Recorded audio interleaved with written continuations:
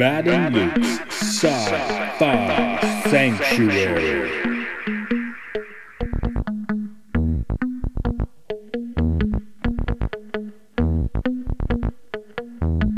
The year is 3013. The galaxy is scintillating in the mellow light.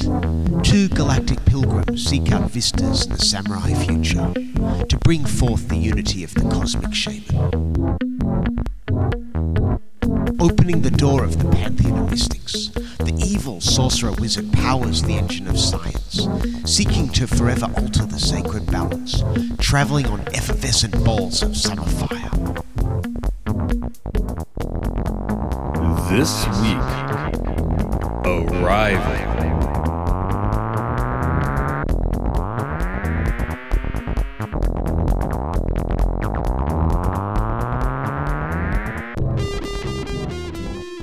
In the year 2016, they arrived. They arrive every year or two. They arrive like 5 times a year in the movies, right? Yep. But sometimes they pelt you. The movie was 2016. Is that what you're saying? That's right. All right. Cool. Yeah. And getting pelted with lasers in most of the movie. So today's movie, Arrival. Well, I guess the Chinese military shoots some lasers. There's a bomb, but we kind of jumped into this as a positive alien sort of movie. Yeah. As opposed to getting your face melted off, which can be cinematically fun. But yeah. Anyway, this is Matt. This is Luke. It's a sci-fi sanctuary. Of course, it's Arrival. Our guest here today, Arrival has a fair amount about synchronicities. And I brought in our guest today through a bit of synchronicities, hearing him on a podcast, talking about being on that podcast because of synchronicities. I'm like, how far can we push that ball down the line? So from the Portals to Ascension website is Neil Gower. Thanks for joining us today. Thank you, brother. Nice to see you, Matthew. Nice to meet you, Luke. Hello. And Neil, I want you to just I remember you having a very interesting story. I think starting in the UK yourself, is it? Yes, exactly. Yeah. Yeah. So can you tell us a bit about your trip? What's that? Oh yeah, just tell us a bit about your trip, man. Yeah, for sure. So I was born in London, but I moved to California when I was 12 years old. And I was raised, my parents are from India, so I was raised with a Hindu background, but I pretty much didn't believe in anything. I just followed, what I was told, followed the rites and rituals. One thing that I really appreciate being raised Hindu was I was not ever told that my religion was the only way. So because I wasn't told this is the only way, I was really open to all types of different beliefs, including the existence of Jesus, Moses, all types of ancient scriptures. When I turned 18 and I graduated high school in 2000, I started becoming curious about what the root of all of this was. I was seeing in all these religions that there's so many commonalities and similar stories, and some stories the exact same story. Like when we talk about Jesus, for example, the same story as Krishna, same stories as Hermes, and so much beyond that. And I was wondering why we all focus so much on our differences, right? All these religions are saying how different we are from another, rather than all the hidden in plain sight, really, or not even hidden, all the information that shows that there's some sort of common tradition, culture that we came from. So that started my search at age 18, 2000, 2001, trying to figure out if there was a root to all religion. That Portal to Ascension basically began with that thought: is there a root to all religion? As I was going down that route and looking for that, I also was like a really linearly minded person that was into science, and I was finding out about quantum physics. Pretty soon, I realized that some of these ancient cultures had metaphors in their texts that was relating to some sort of quantum energy, realization of the subatomic particles. Whether it's the Buddha talking about kalapas, which literally translates to subatomic particles, or if it's the Sumerian text with images of DNA and images of wormholes and a DNA coming out of it with a human, maybe representing some sort of hybridization. So I started connecting ancient civilizations to a very ancient awareness of quantum physics and the subatomic world. And that just started my whole journey really down the rabbit hole.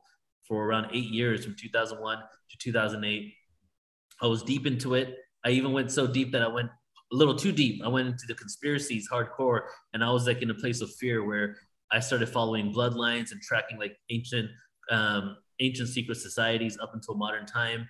And I really got to a point where I thought we were completely screwed, and that, this reality is being controlled, and it's been like this for thousands of years, until 2008, where I had an epiphany, an awakening experience, when I realized that everything that I was doing was, so spiritually based, whether it's talking about the ancient civilizations and the spiritual awareness they had, the level of consciousness they had, or whether it's talking about the fact that we're all vibration and frequency, and each dimension is a bandwidth of vibratory frequency. And when you shift your vibration into a higher octave, you also shift into another dimension. All of this was the awareness I was into, but I wasn't really feeling fulfilled. So in 2008, I started realizing that the darkness and all this craziness I see in the world is actually working for the light, and that we signed up to get this experience, this duality, so that we can come here and really learn what it is that we don't want, get the contrast so that we can create what we want.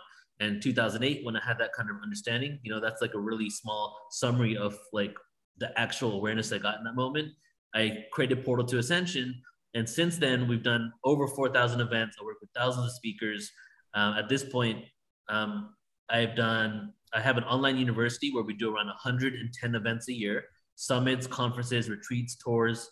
About 80% of them are online, 20% of them are live. Like, for example, next year we're going to Egypt. We're taking 20 people to Egypt. This year we have a retreat in Tulum. And the information that we go through is everything and anything that can help uplift humanity. So whether it's self-empowerment, sound healing, the science of sound, ancient civilizations, what really happened in Egypt and how old Egypt really is. And then the topic of today, which is the extraterrestrial question, looking into not only the ancient connection to extraterrestrial civilizations, but also working with whistleblowers and giving people updates on what's really happening right now in the mainstream in regards to the disclosure of UFOs. And yeah, like I was saying, Arrival I like because it is kind of a positive movie. It's, it's science minded and spiritually minded at the same time.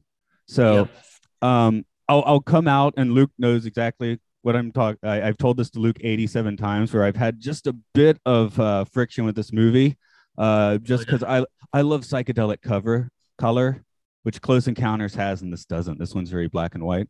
When I watched it the first time in 2016, I kind of understood that this is good. Something's just not grabbing me. One, I think, is it needs 2 viewings for sure. And I hate to say this, but even after watching it last night, I'm like, I think this movie might be smarter than me. Sometimes we have to admit, like, when the movie is smarter than you, and this may be the case. So, I was expecting to like it better watching it again last night, and I did, but still, it's just like, man, I got to wrap my brain around this. So, it's next level. There's so many things overlapping in there.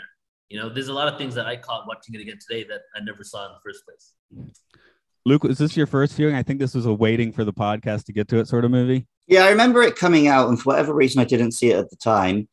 And then once we started this podcast, it was like, well, I guess I'll watch it when we do it for the podcast. So yeah, I watched it for the first time last night. First impressions then? Yeah, I liked it. Cool aliens, cool designs, great music. Yep. I liked its depiction of time. Should I have told you to watch it twice? No, I got it. Okay. I'm just smarter than you, I guess. So. Yeah.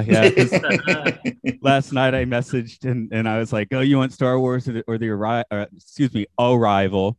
And you were like, "I'll take Star Wars." I was like, "Oh crap!" So, oh yeah, he wants to know who should write the plot, and it's like, well, I literally have seen it once, so probably Matt should write the plot synopsis. Yeah, and that is the correct answer, and I have written it. And if it's a hot mess, I apologize in advance. So I hope you've written the whole thing as one long palindrome. Oh, geez, I should have. It's too bad I did that in the 15 minutes leading up to this podcast, but here we go.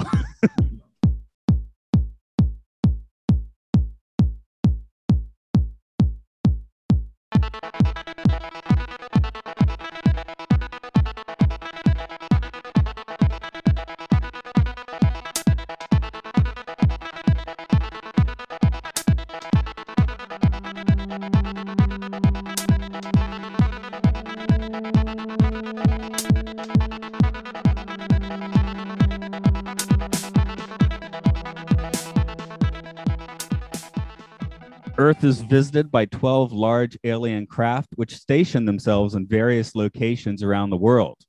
Of course, the US government has constructed a military installation right next to one and calls on linguist Louise Banks and physicist Ian Donnelly to try and communicate with the aliens. After breaking multiple protocol rules, the two began to work out the aliens' language in a basic rubric for translation. But translation also means thinking differently.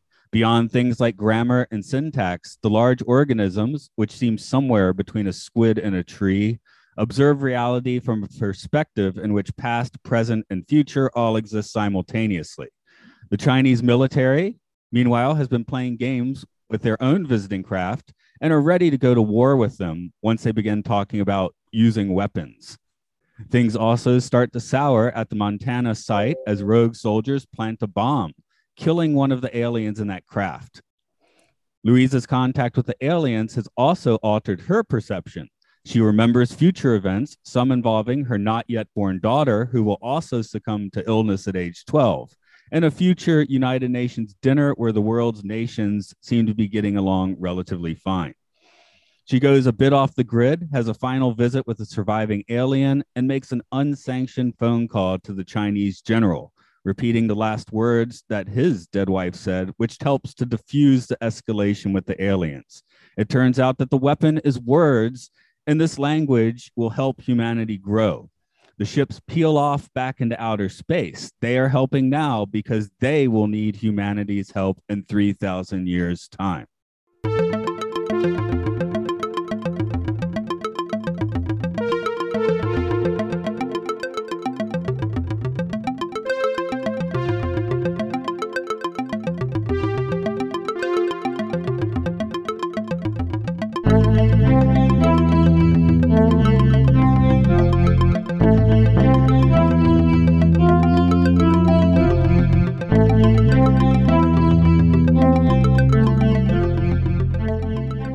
Okay, see, I just confused myself reading that. So You did a great job there, though. That was awesome. but yeah, there is a fair amount to peel around, your head with this one. Usually we just do a little talk about the actors. And when I started watching this again last night, actually 2 nights ago, if you want to be for reals, but I totally and utterly forgot that Jeremy Renner was in this. So Well, having not seen the film, it was like, oh, it's the film with Amy Adams. And then the other day when we said to our colleague Demetria, oh, we're watching Arrival, and she goes, oh, the Jeremy Renner film? I don't think I would describe it as a Jeremy Renner film. He's in there, but... Yeah, he's just kind of here, I definitely remember, this is, I guess, peak Amy Adams time. We had American Hustle. I saw the Muppet movie a lot. Excuse me, not the Muppet movie, The Muppets, which she stars in. So I do think this is one of the better kind of, I guess she's a linguist, but one of the better scientist depictions in a film. She does genuinely come across like she's as smart as they're saying she is. Yeah. Which, as we discussed in Stargate, is not always the case in these things. Right. But yeah, I feel like I haven't seen her in much recently. I don't know. Obviously, she did like Man of Steel and Justice League, but then, yeah. That's a while ago. I'm concerned she aged out because she's a really good actor.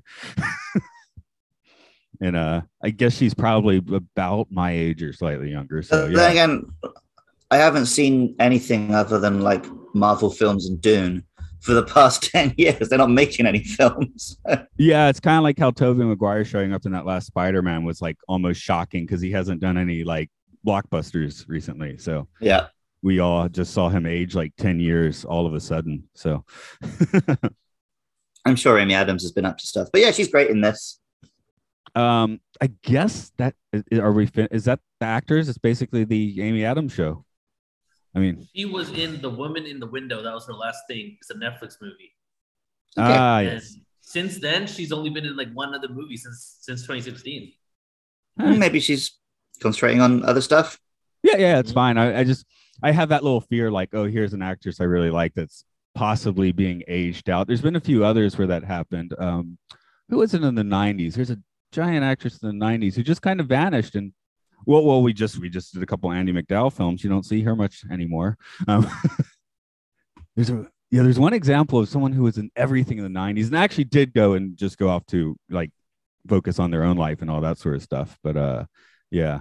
There's obviously also Forrest Whitaker in there. Admittedly, he's just playing like the pretty typical, here's the army guy role. Yeah. But he does a good job with it. Like he comes across like he genuinely cares while still being the following orders man. But not to jump past the actor gun too far, but I guess the main characters here besides the doctor are the big, non-anamorphic aliens.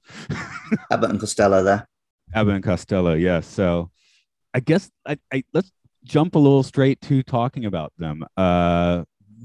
As design, how did you feel? I ended up writing somewhere between a squid and a tree, of course. But they reminded me a lot of the tripods from the TV show. Well, the aliens from the TV show version of the tripods. Okay, yeah. They're pretty obscure 80s British TV, so I'm not surprised you haven't seen it.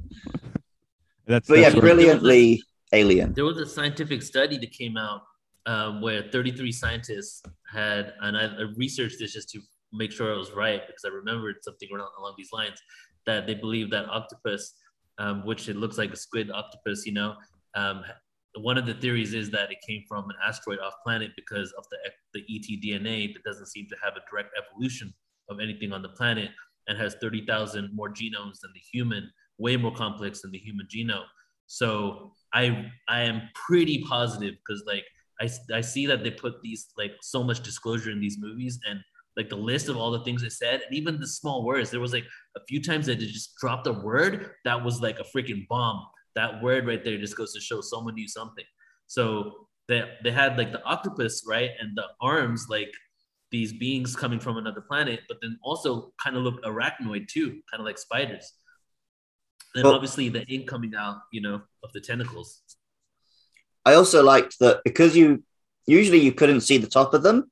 They're like in that mist. So the whole alien just looked like a hand. Yeah. Like it could have been just the hand of a much, much bigger creature, the way they were moving and appearing. I definitely had like the suckers definitely had me feeling like not at ease. How she kind of just goes and touches hands on the glass or whatever with the sucker thing. I'm like, man, I don't have the cojones for that. I don't know. I really like, just in a more general sense, the fact that they're not just humans in makeup. Like, I want to see aliens when I see my aliens. So I really like that in this film. Like, I love Star Trek, but 90% of the time when you see an alien in Star Trek, it's a dude with a slight different humanoid. Yeah, slight different deformity on the forehead or the ears or something. Right, they do, right. Yeah. I guess they do explain that somewhere in Star Trek, but at the same time, yeah. But that's just, that's a throwaway. Yeah, way to shut you up. Like, I definitely feel, despite my like, gee, I wish there was a little more color. I mean, it's a really cool design and feels very alien. Like, you definitely get the impression. Real. Yeah, more than like a gray, because a gray still, you can wrap your head around that. And like you said, Luke, we never, except for even at the end when we do see the top, it's still kind of like hazy and weird. So, well, and we never see like gears and gizmos and tubes in their technology. It's just this like, what's the thing from 2001? It's very organic. Yeah, right? Well, it's just a big black monolith. We never see how any of it works. It just does. I was sitting there thinking it's a sphere, what's ovoid, and I was like, it's like half of a seed, right? And I don't know if that was like, something they probably were thinking about it because they designed it, right? It's like, they're planting the seed because they're going to come back in 3,000 years. So I guess maybe that's kind of a visual cue. Yeah. One of the interesting things is I remember when I went to see it, right? I left the theater and I feel like so many people just left scratching their heads because the reason why I liked this movie was because it didn't have the negative alien, the evil alien thing, which is pretty much always there's some sort of climax in the movie. And it's normally that there's this bad guy that we're trying to conquer, right? In this movie, it might as well have been a documentary of First Contact because there was no climax on that level. And I kid you not, man, we left the theater. I don't have a good, strong long-term or short-term memory, but I remember these moments. We literally walked out of the theater and people were talking shit. And it was because they didn't realize what just occurred. It just ended. You know, there was no, even the only people that were kind of like negative could have been Russia and China, but that wasn't even played out enough for it to even be some sort of, you know, conflict. The only conflict that occurred with them wasn't even against the US. It was China saying that aliens are trying to divide us as humans.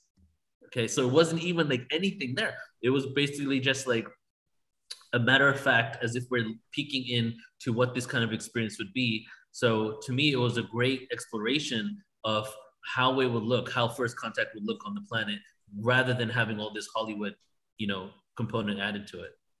Yeah, it was. I did occur to me like several times watching it. So I was like, did this play in China? And if so, was it successful? Because it's right. They are shown as being the I guess the hot-headed nation in this movie, but in the end, the general, of course, you know, makes the right decision and shows up as very erudite at the end of the movie, right? The other one is I know the Chinese government hates time travel stuff. They don't want that. In this movie, I'm like, does this count as time travel? They might like this one because this movie was like, oh, history was fated to happen and this is how it had to happen. Yeah. And isn't their problem with time travel? They don't want to suggest that you could ever go back and edit the glorious works of Chairman Mao or whatever. Yeah, I guess if you just know about everything, that's fine. Being omnipotent is fine, just not actually traveling through time. Because you guys are aware about the whole China Hollywood connection, right? That basically Hollywood needs to make movies that China will accept. Oh yeah, that's totally what I'm alluding to. Yeah. It did release in China, but it didn't do very well. Oh, and if anyone's screaming at their phone right now, omnipotent is what I was going for. All knowledge, not all power. Omniscient. Oh, I got it wrong twice. Okay, you can punch me through the Zoom then. I ain't always good with them words, son. But, there was one scene because I was watching it on Amazon Prime, which had English voices but Japanese subtitles. There was a bit at the end where she's talking to the alien. Did you have English subtitles for what it was writing? I didn't. Oh, wait. Yes, I did. It was they were burned into the screen, I thought.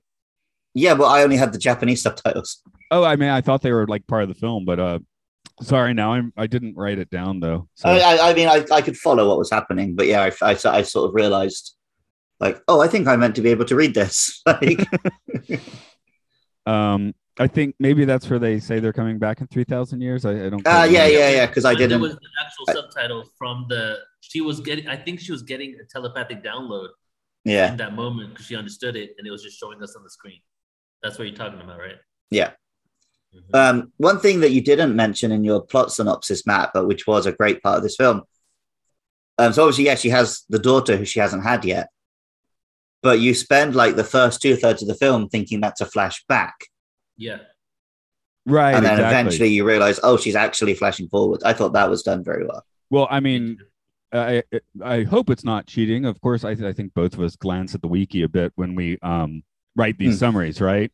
So when I went to the wiki, the first line was, sorry, I got to scroll up just a bit, but I think the reason that I did it the way I did it was the first line is linguist Louise Banks' daughter Hannah dies at the age of 12 from an incurable illness, and then blah, blah, blah, aliens. So I was like, I can't start my summary that way. So, and I was like, well, it's future events anyway. So I guess I will just sit on it till it's time to mention it. Yeah. But like, it's one of those great moments where once you figure it out, you've realized how many clues it had given you. Yeah. Like talking about the dad and you realize, oh, right, that was Jeremy Renner all along. And yeah. So on and so forth. But I mean, honestly, yes, color me stupid, but that it didn't. I did have to, like, the first time I saw it, I was like, huh, it didn't quite track, you know.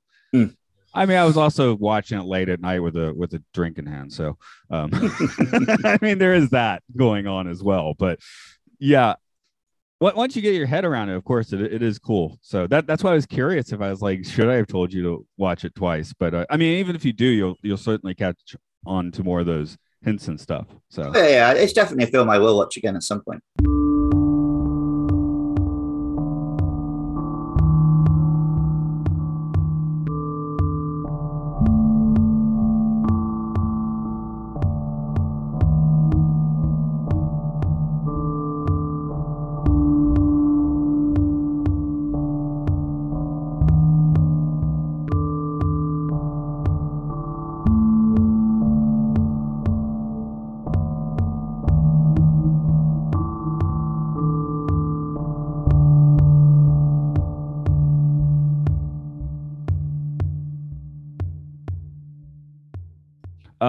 something that I kept thinking about during this, in part because we're planning to do this film later this year for the Vonnegut would-be 100th birthday, is Slaughterhouse 5, where Billy Pilgrim, the main character, has also been given a gift slash curse from aliens, and he exists at all points of his life randomly.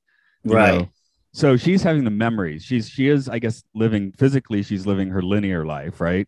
But mentally, she's jumping into the future. It doesn't seem she's having so many actual memories, but Billy Pilgrim will have this Zoom conversation, walk through the door, and then be in like a war 20 years ago, and walk, a bomb will blow up near him, and then suddenly he's like in the alien zoo where he spent a few years. So it's pretty wild stuff. But but that came to mind. Part where they said Luis sees into the future. That was when the words were at the bottom and she was having telepathic connection. They said Luis sees into the future. And at that point, I didn't realize that her daughter was like, going to come later. So I thought that it was that her daughter's name as well. Maybe they're talking about the daughter seeing the future, but they were talking about how she's been seeing the future unfold all this time. No, I tracked the daughter's Hannah because my daughter's name's Hannah. So. Oh yeah, well, because your daughter's name is Hannah, I wasn't until they actually talked about it that I realized her name is a palindrome thing, because I was mentally spelling it the Japanese way. That's how my daughter's name is spelled. So yeah, it didn't catch to me either, did it? Because this is weird. I just talk about language. When my daughter was born, my wife and I were deciding what her name was going to be. She said she said Hannah. I heard Hannah, like in this movie, right? Yeah. And I didn't like that name, but then she's like, no, it's Hannah, like Japanese. I was like, oh yeah, sure. It's just weird. Like as the Western version, I was like, no, I don't like that name. But then as the Japanese version, I was like, yeah, it's fine. So I'd always assumed that you'd gone with that name because it's like one of the few names that exists in both. That was part of the thought, yes. Okay. So did you guys catch at all the part where Dr. Ian came in, when he first came in, with Luis, and started asking questions about how it's communicating? And he said, were there any shapes? And then he said, just really quick, are they communicating in Fibonacci? Did you guys hear that part? Yeah, I caught that. I don't know if I caught it, but it makes sense. Yeah. Yeah, that's interesting because that's pretty much like the premise of how matter is created, how sacred geometry, even mitosis, how things are built, right? Even our galaxy has a Fibonacci spiral. So, it was just like these little things here and there that they kind of dropped that really have so much more meaning than just that little moment that they spent on it. Yeah, what I did catch is they're like, obviously they're like, we need to try math because that's universal language. And then they're like, they don't understand algebra. So it's like, I guess the Fibonacci is like more basic, so you can work with that. Whereas algebra has too many constructs because we have to create our own symbols to do algebra. So yeah. They made them seem so like advanced and so primitive at the same time, like so childlike and dumb, like they didn't get certain things that they had to start like it was a baby. So it was kind of like a contradiction because these beings were like beyond anything that we can even fathom. But at the same time, we had to figure out how to communicate with them instead of them having the awareness of how to communicate with us. Yeah, I guess, and Luke, you can go either way on this, but I felt like as an English teacher, this film becomes slightly more stressful when they're trying to work out, okay, we got the basic words, because, that's what we have to do with very small children. Like, we have to communicate with those. I mean, we'll try and get them to say sentences and things, but when we really need to get the point across, it's like use one. We don't want to use the Japanese word, even if we know it, right? So we'll just like spout out this like caveman English if we really need a kid to understand something. Yeah, but it made it much more interesting because, like, if you remove all the sci-fi element, the interesting point that this film is making is the way thinking in a different language does change the way you think. Yeah, I like that part. And that's something that you notice because some of the students I teach, the ones who are really good at English at this point, when they're talking to me in English, they turn into these sassy, funny, like they could be an American teenager. But then when they tell you about their school life and they're so shy and sensible and Japanese, it is like two different people. And like my Japanese is not at a very high level, but like my sense of humor does change when I'm trying to communicate in Japanese, and my level of politeness and just my attitude to things is very different when I'm using Japanese. For people I know who are like much more bilingual than I am, that is something they talk about. Like, you're a different person in each of your languages. Yeah, my wife knows, and this isn't even necessarily a personality thing. Although she has noticed, she feels like she can be a little more direct in English, right? But she was noticing that her voice is like does a different each language in like a different tone. Like she speaks in a higher tone in English and a deeper tone in Japanese. So she's a husky voiced Japanese speaking lady, but a kind of a higher pitched English speaking lady. See, I've mostly encountered people who do it the other way around. Like we had a colleague who sounded like a normal human being in English, and then she turned into this like almost irritating high pitched anime girl when she talked in Japanese. She'd do that my wife would do that on the phone because we were in the car and she was having to make some business calls, and I'm like, what's going on? But yeah, it is interesting. So the aliens kind of use these like Zen circles to, communicate. Of course, that's a big thing in Japan where you just the Zen painting, right? Yeah. Oh yeah, that was what's that Japanese ancient tradition, Shinto or something? Yeah, That's right. That has that symbol kind of, right, with the snakes eating the tail too. Shinto doesn't really have symbols, but yeah, the Ouroboros snake is common everywhere. Yeah, I mean, it's all like kind of tied together in Japan, right? It's not like there's Buddhism and there's Shinto and there's Zen Buddhism. Yeah, the name Shinto was only created like fairly recently because it's just a big collection of local like traditions. It's not really like an organized belief system. So the circle itself is, I guess, more of a Zen Buddhism tradition, but those Zen Buddhist monks probably had a few toes in Shinto for sure.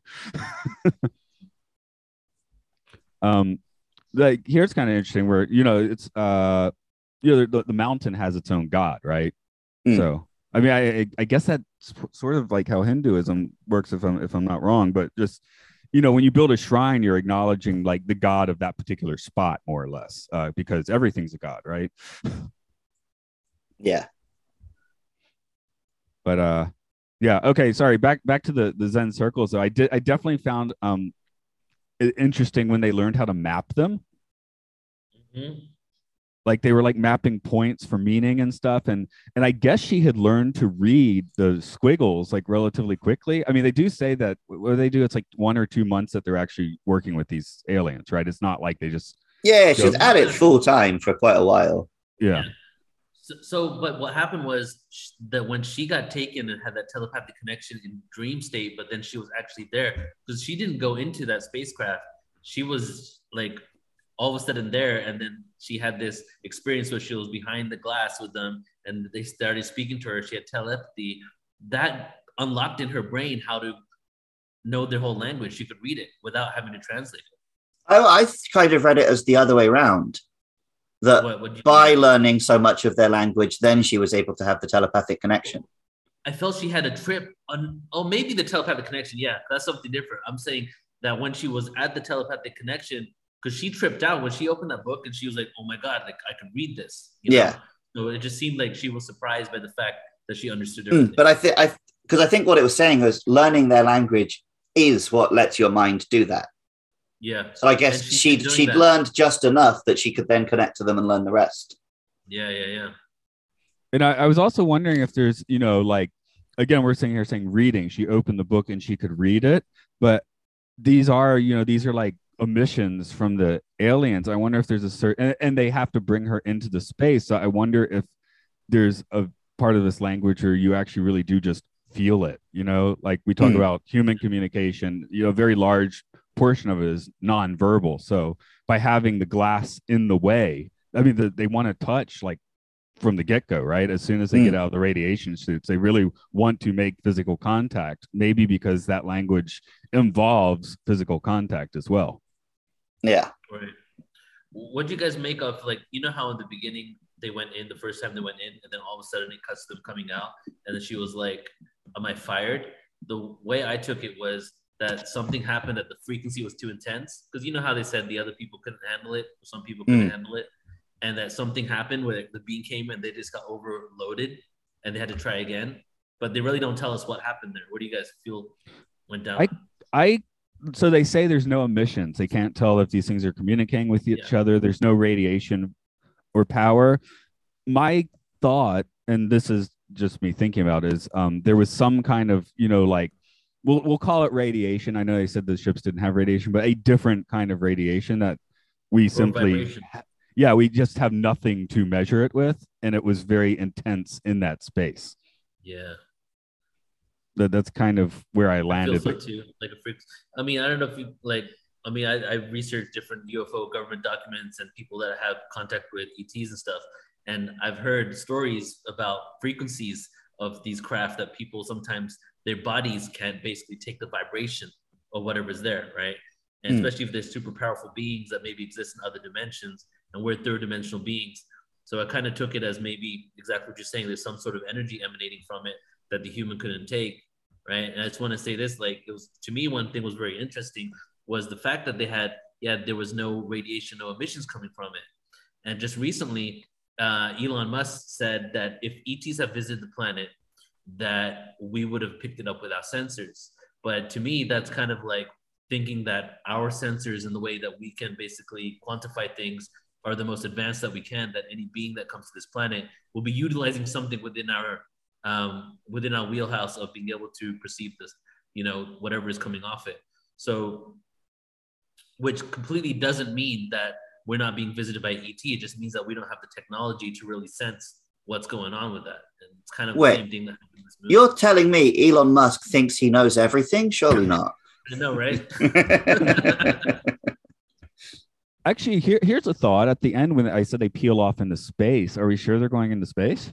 Or well, because it had that effect where like all the mist was coming off of them. Yeah, they just and it kind of looked like they just evaporated. Yeah. Well, they probably went through like a portal or something. I would think back to their time, because they're not really from space. They're from another time in space. From the space between spaces. Well, that's what I'm getting at. Like, I of course I love the idea of we hop on the Enterprise, go to warp speed and find aliens. But like more realistically, I'm like, UFO alien encounters for me would be like, well, some of it would be like weird military stuff, and some of it maybe interdimensional, not necessarily interstellar, Yeah. Yeah. Straight up, man. The whole military thing too, like that is pretty interesting, because I feel they did it really close to how I would think it would actually happen on Earth if this occurred, and everything was basically fear-based about the military trying to figure out what's going on. And I don't know if you guys are following, the UFO disclosures from the military in the last 7 years, but before 7 years ago, it was all like grassroots movement to disclose ETs. And then all of a sudden, the NASA, the CIA, and a bunch of other people came out with the fact that UFOs are real. And now the whole entire movement has been taken over by the Pentagon and the DOD. And it's literally because they are seeing crap and they're wondering, are there foreign adversaries? Or if they're not foreign adversaries, whatever these craft are, do they have some malintent, right? So they kind of played on that in this whole story. And actually, interesting enough, 2016, 2017 is when the first drops of the UFO disclosure occurred from the military, which was the same time this movie came out. Well, I liked, there was the little CIA guy in the room all the time. And he would just jump in with like these absolute assumptions based on nothing of what their terrible intentions could be. Like, they would say something innocuous and he'd be like, oh, they're trying to divide us up and conquer us. And then she's like, what did they say that made you think that? Yeah. But yeah, that's how Paranoia. these. When you get to that kind of position in a group like the CIA, it's because you think like that all the time. I mean, in this case, the Chinese at least did like take what they were told and ran with that. They didn't quite understand what they were told, but which is why they were getting their missiles ready. It was a But misunderstanding. exactly. Well, yeah, But- because human language does use so much of like the words weapon, war, Yeah. attack. So if those are the words you teach them, then yeah, that's how they're going to reply.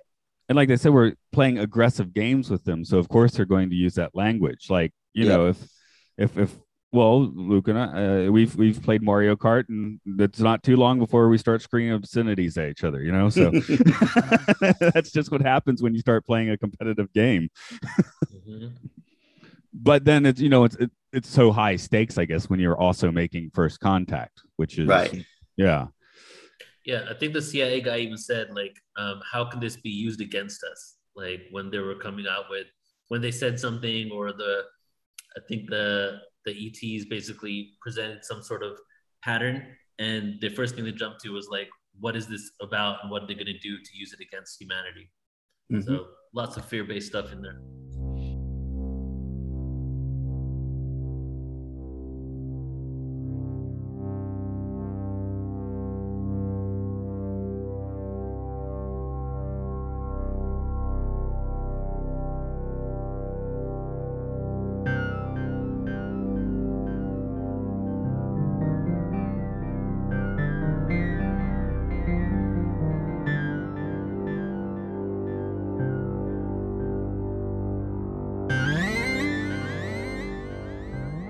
I want to jump back. You mentioned the vibrations a few minutes ago, and Yeah. and at the end, when she's in the mist space, it isn't. Yeah, it's not 100% clear if that's a physical thing or a construct. I guess the point being, like, I'm thinking, like, when people are getting into trying to do astral projection or lucid dreaming, there's sort of that stage when you start vibrating like mad. And that's basically where it's either you're going to abort or start having a lucid dream or something, right? And I just wonder if the space that the aliens live in is like that, and they're just manifesting physically just for this encounter. That's definitely a possibility, because they leave that up to us to speculate upon. Exactly. I mean, When I'm I like, saw the glass with that, I kind of thought it was like an interdimensional realm. yeah, it's like I'm getting 8 times trippy with that, but hey, made Dune after this, so. Well, and then again, that would, like I said, they appear like they're just a hand. Because if this is not their body, this is just them making an excursion into our realm, then it would come across like just a hand pushing in from whatever other place they occupy. Yeah, it's like if you want to, trap a flatlander, all you have to do is a flatland where all you have to do is put them in a square because they can't get out of the square. And that's where we're living. The aliens or the other beings living in a more multidimensional space, possibly. Yeah. I definitely got design-wise a lot of like Lovecraft, Cthulhu vibes off them. But then just for once they had good intentions, not unfathomable, terrible intentions. Yeah. That's why I liked it. Oh yeah. See, it never even occurred to me to call them monsters, right? Because we spent the whole movie trying to communicate with them. But yeah, this does rank on your monster movie scale, doesn't it? Yeah, I guess so. But yeah, you just don't. I mean, behind you have all these similar creatures that are, from the Godzilla movies that are destroying cities. So.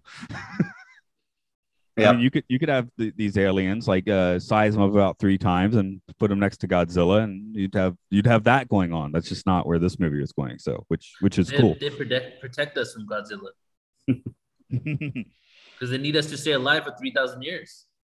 Right, Yeah. right. Well, Godzilla's a protector, isn't he? Now, Depends. sometimes. Which one are you watching? Sometimes Godzilla's the protector.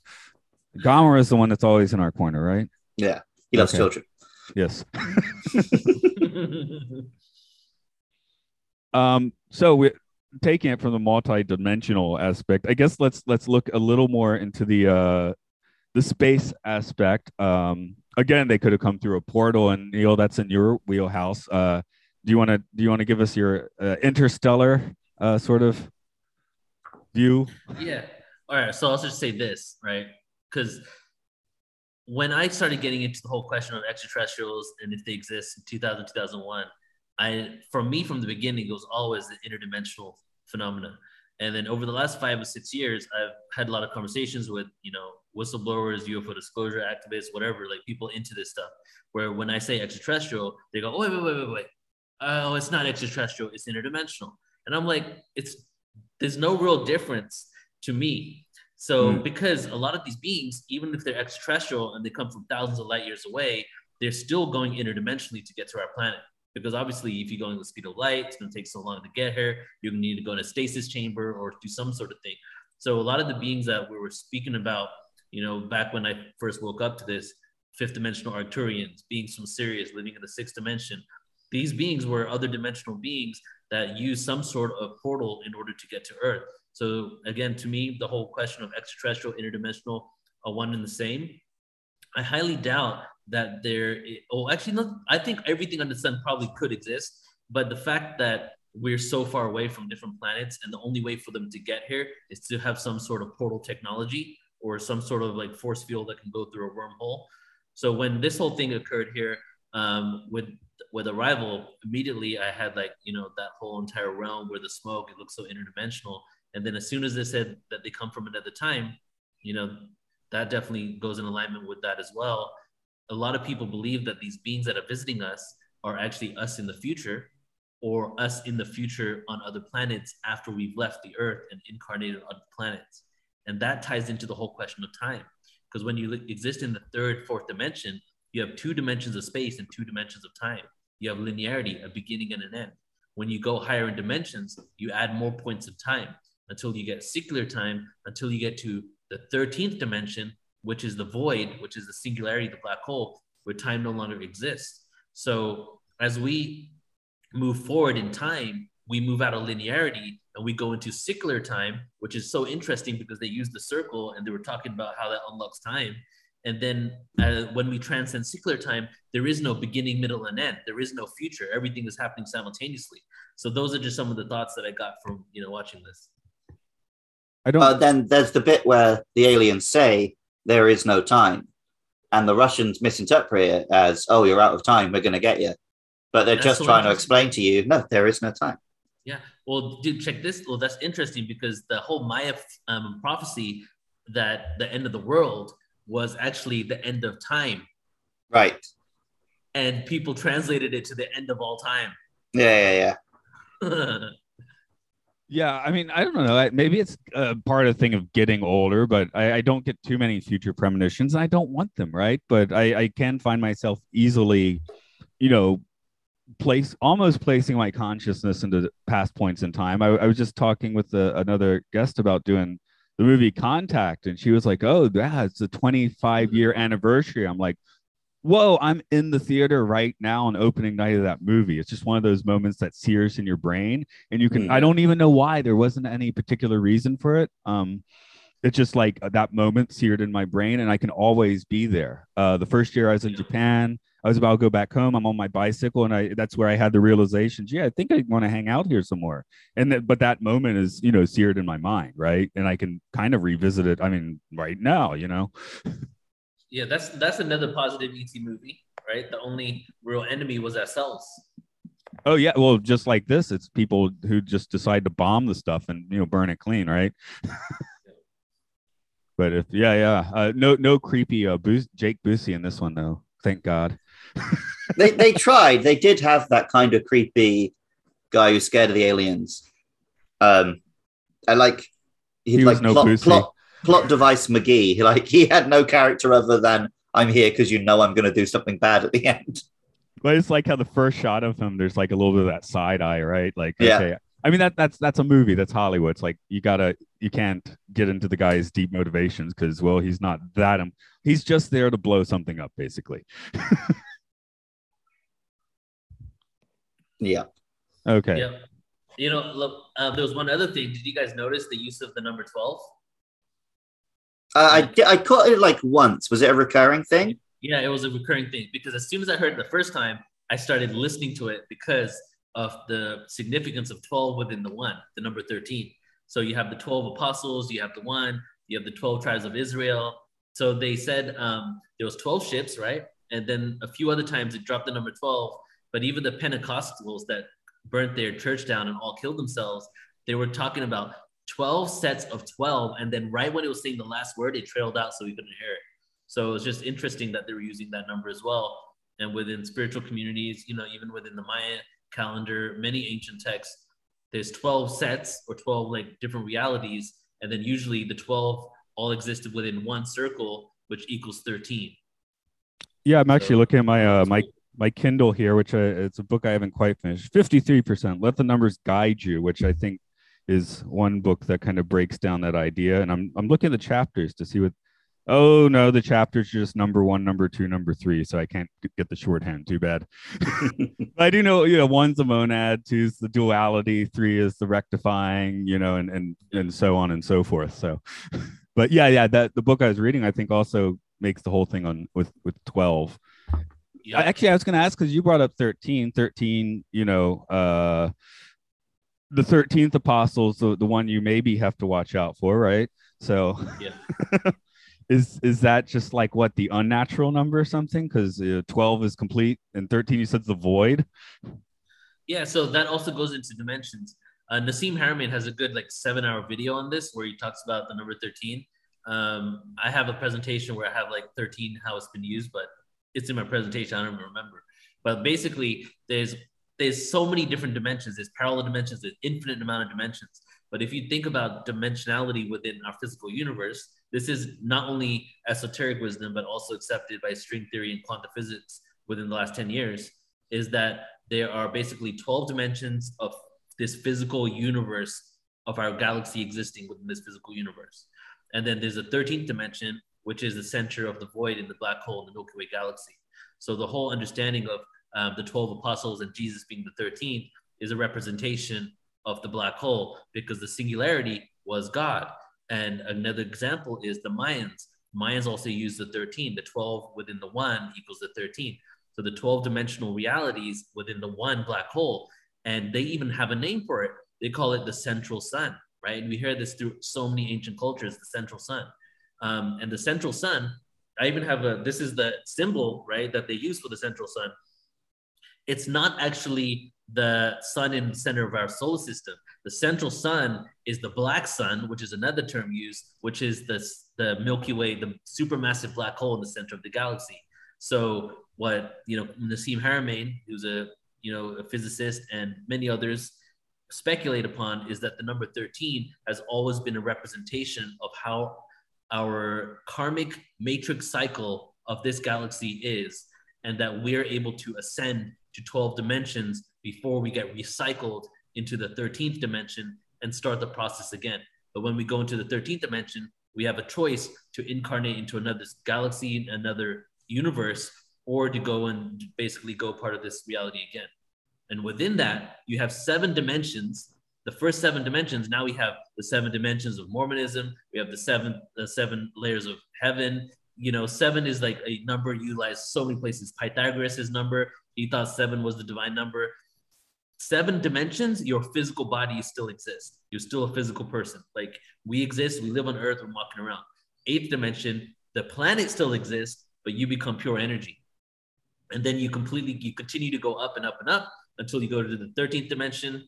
And then, then you become the God consciousness. Then you know everything because you're tapped into the void of the singularity. So when they said the 12 right there, that's where my mind kind of went. So I guess we could which dimension should we assume we're at? The 4th? Because we're moving through what we perceive I as think time? we're at the 4th because, okay, so basically the way it works is there's 3 dimensions, length, width, and height, right? Length, width, height. And then the 4th dimension is the location within the 3, the lodging of it all. So the time and space exists from the 4th dimension. There's 3 dimensions, length, width, and height, but we don't exist within those dimensions unless we live in the 4th one, which is the time and space. So a location within those 3. Some people think that the 4th dimension is the astral realm and it's the portal to another reality. But mainstream science, I kind of believe that there, a lot of people that have speculated within the mainstream are onto the right path, that the 4th dimension is actually where we are right now. And then the 5th dimension is where we have the opportunity to go to. And that's just another vibrational frequency. Yeah, because I mean, we think of time like as a ticking clock for obvious reasons, but it's more like time is change. If nothing changed, there'd be no time, which is again a void, I guess. What numbers do you encounter in your life now that we've gotten knee deep in the numerology? I'm just going to throw out, for some reason, I always come across the number 268. So when my students ask me the somewhat inane question, what's your favorite number, I can always just blast that out at them. So that's kind of fun. That's you say your favorite number is 268? No, it's the number I keep running across in my life. So I decided that's my number. I see 47 a lot. Oh yeah, that's the Star Trek number. Yeah, I was watching Voyager last night where they're like, there's 47 gel packs on the ship. I was messaging my dad to start a Zoom a few days ago, and I was like, we only have a little bit of time. We have 87 things to do, and he said he was actually typing the number 87 to me at that moment. So that was pretty weird. So, Luke, you got a number? What's 69.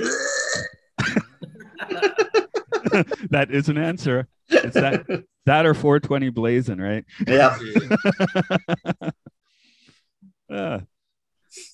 Okay, so any other big points we wanted to throw out on this one? Not real. I mean, to go completely the opposite end of the spectrum. Yeah, go for it. I can see how after this film he got the gig to make Dune. Yeah, for sure. Like, it's such a different kind of spaceship to what you're used to seeing from your Star Wars and your Star Trek. And then, yeah, when we finally got Dune, he made all the technology seem like this incredibly ancient. Even the people who made it have forgotten how they made it, like monolithic stuff. And it was such a perfect fit for that story. And he made the Blade Runner, which I haven't seen. In between, was it? Oh yeah, I always forget he made that one. Yeah. That's his other. Well, I don't think did you watch that? I watched it at theater, but I haven't seen it since. Okay, I haven't seen it at all yet, so we have to watch the first one. But yeah, that like I feel like seeing Dune. I guess he's an innovative enough filmmaker. There's a little bit of a disconnect with just the new stuff he's doing. So Dune, I'd read the book, I'd seen the Lynch version. That was kind of good for me. I mean, to be like a key into his cinematic world. So now watching this one, I could appreciate it more this time. And he does make very sort of urban, sepia-toned movies.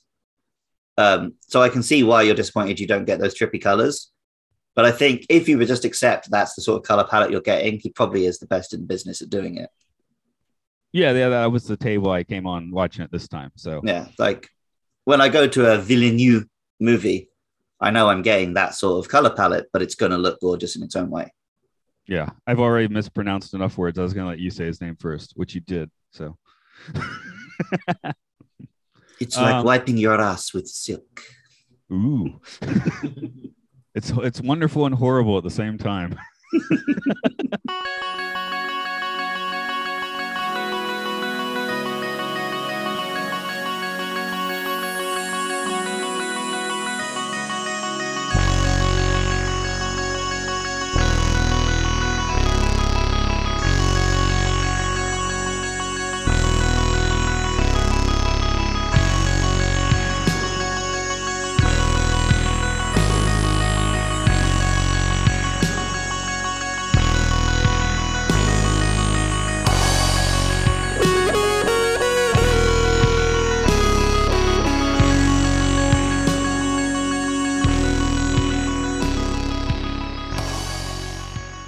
So this is now a 6-year-old movie. It's had some part of holding up or not holding up. How much is this in the conversation? I mean, I guess we've kind of been mumbling this movie for the past 2 years without really thinking about it too hard. I think it is the movie that, like, if you say I'm into sci-fi, people will be like, "Oh, have you seen Arrival?" I think it's got the reputation as like this is the recent clever film. I don't know how much of like a big cultural impact it had. Other than I feel that the cultural impact in the mainstream, not so much.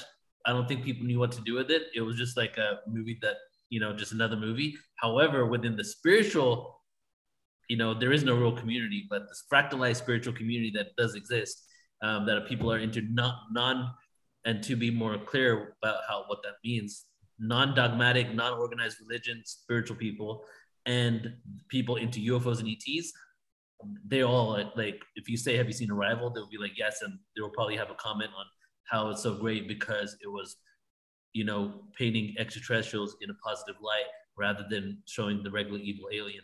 So I've had many conversations with people that I work with, when we're just hanging out and we would talk about Arrival, and it would always go down that route of how like it gave us hope and at that moment when it came out, it actually gave us collectively hope that I was even on a podcast back then when it came out, how it gave us hope that Hollywood is transitioning from showing us evil aliens to something more positive, but it was just kind of a blip in the Matrix, that they just did it for one moment and didn't really continue with it, because it doesn't really, I don't feel like if there's no like conflict like that, it doesn't sell as good as like things where there's like somebody to conquer, like someone to be victorious over. Well, they're saying that. I can't think of many evil aliens we've had since this film came out either. Yeah, what's a alien sci-fi movie that came out since then? We had that terrible Independence Day sequel. Wasn't that the same year as this? I think so, yeah. Again, his other movies with Yeah, well, but neither of his other movies have aliens in. Yeah, well, Dune, they're all aliens. No, but Dune, they're all human. Oh yeah, you're right. And we had a couple of years where there was just shit coming out, like freaking during COVID, there was like nothing really good coming out. Yeah, a movie every 3 months. Although we did have Tenet, which also obviously hits the palindrome button that this movie did. So and the whole, I mean, they do the time thing differently. In Christopher Nolan's mind, time is the most linear thing possible. He's just going to play with it. Yeah. Like the character still experiences time completely linearly. He just happens to be traveling back and forth through it. Right. So, but then a lot of his other films, time is all over the place. Well, Inception's got the dream layer, so that's a little different. But even you go to something like Prestige and Batman Begins, the film cuts back and forth. Oh, right. Okay. It's a non-linear story. You experience the film non-linearly. I guess I'm saying this movie is basically like time breaks down, right? Yeah. Which is spiritually cool, where Christopher Nolan is a lot more nuts and bolts. Like he'll do very inventive things with it, but it's still nuts and bolts. But even Interstellar, love transcends time. And yeah, that's why people. I mean, you love that movie. I love that movie, but a lot of people don't love that movie for that reason. They wanted the nuts and bolts. Yeah.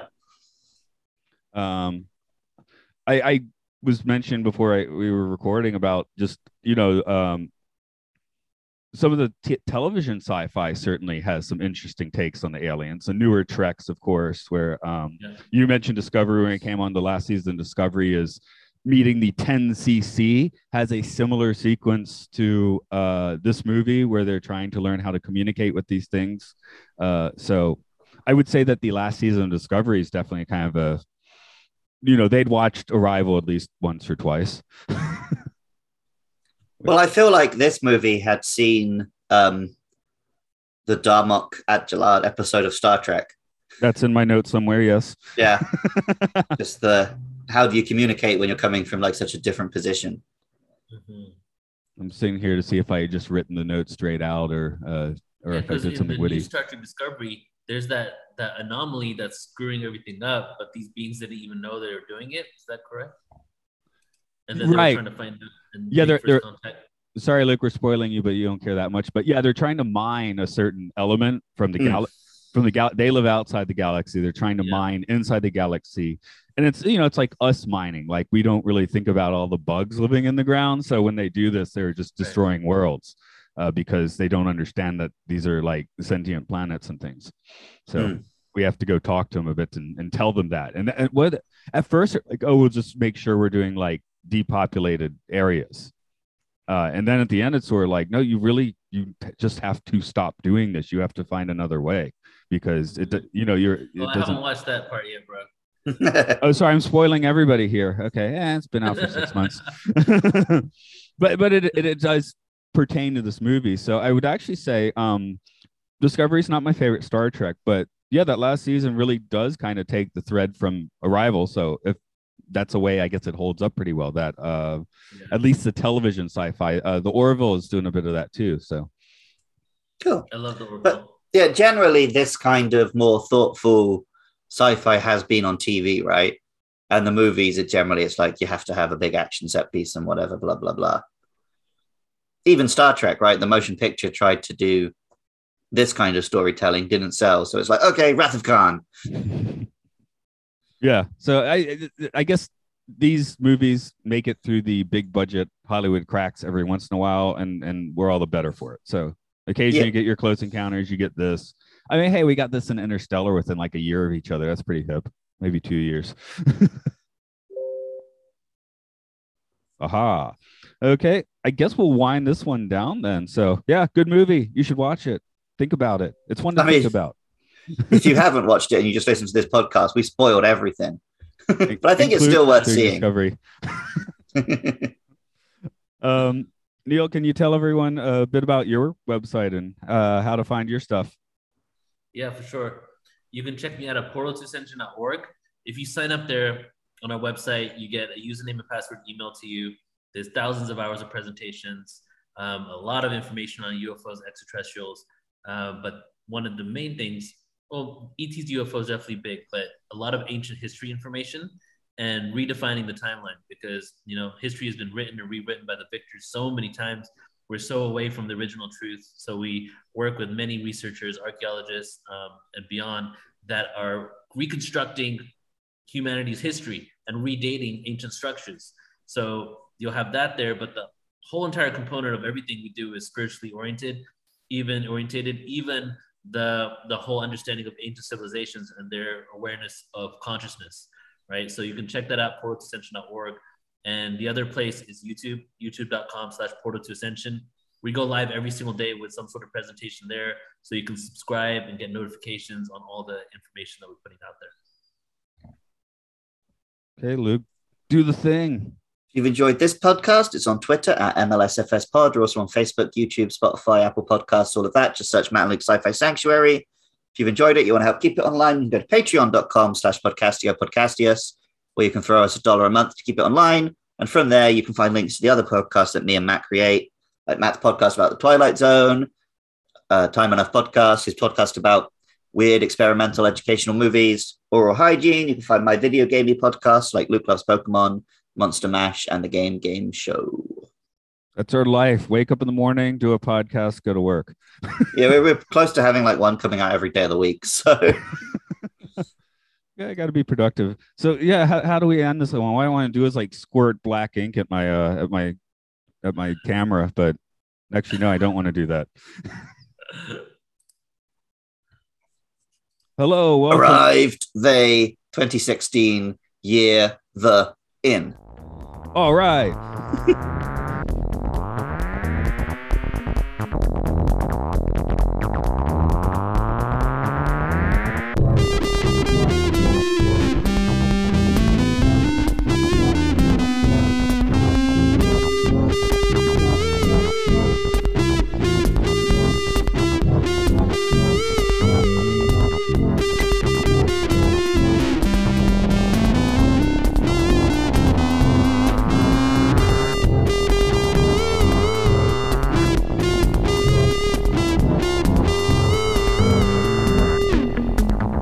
Coming soon.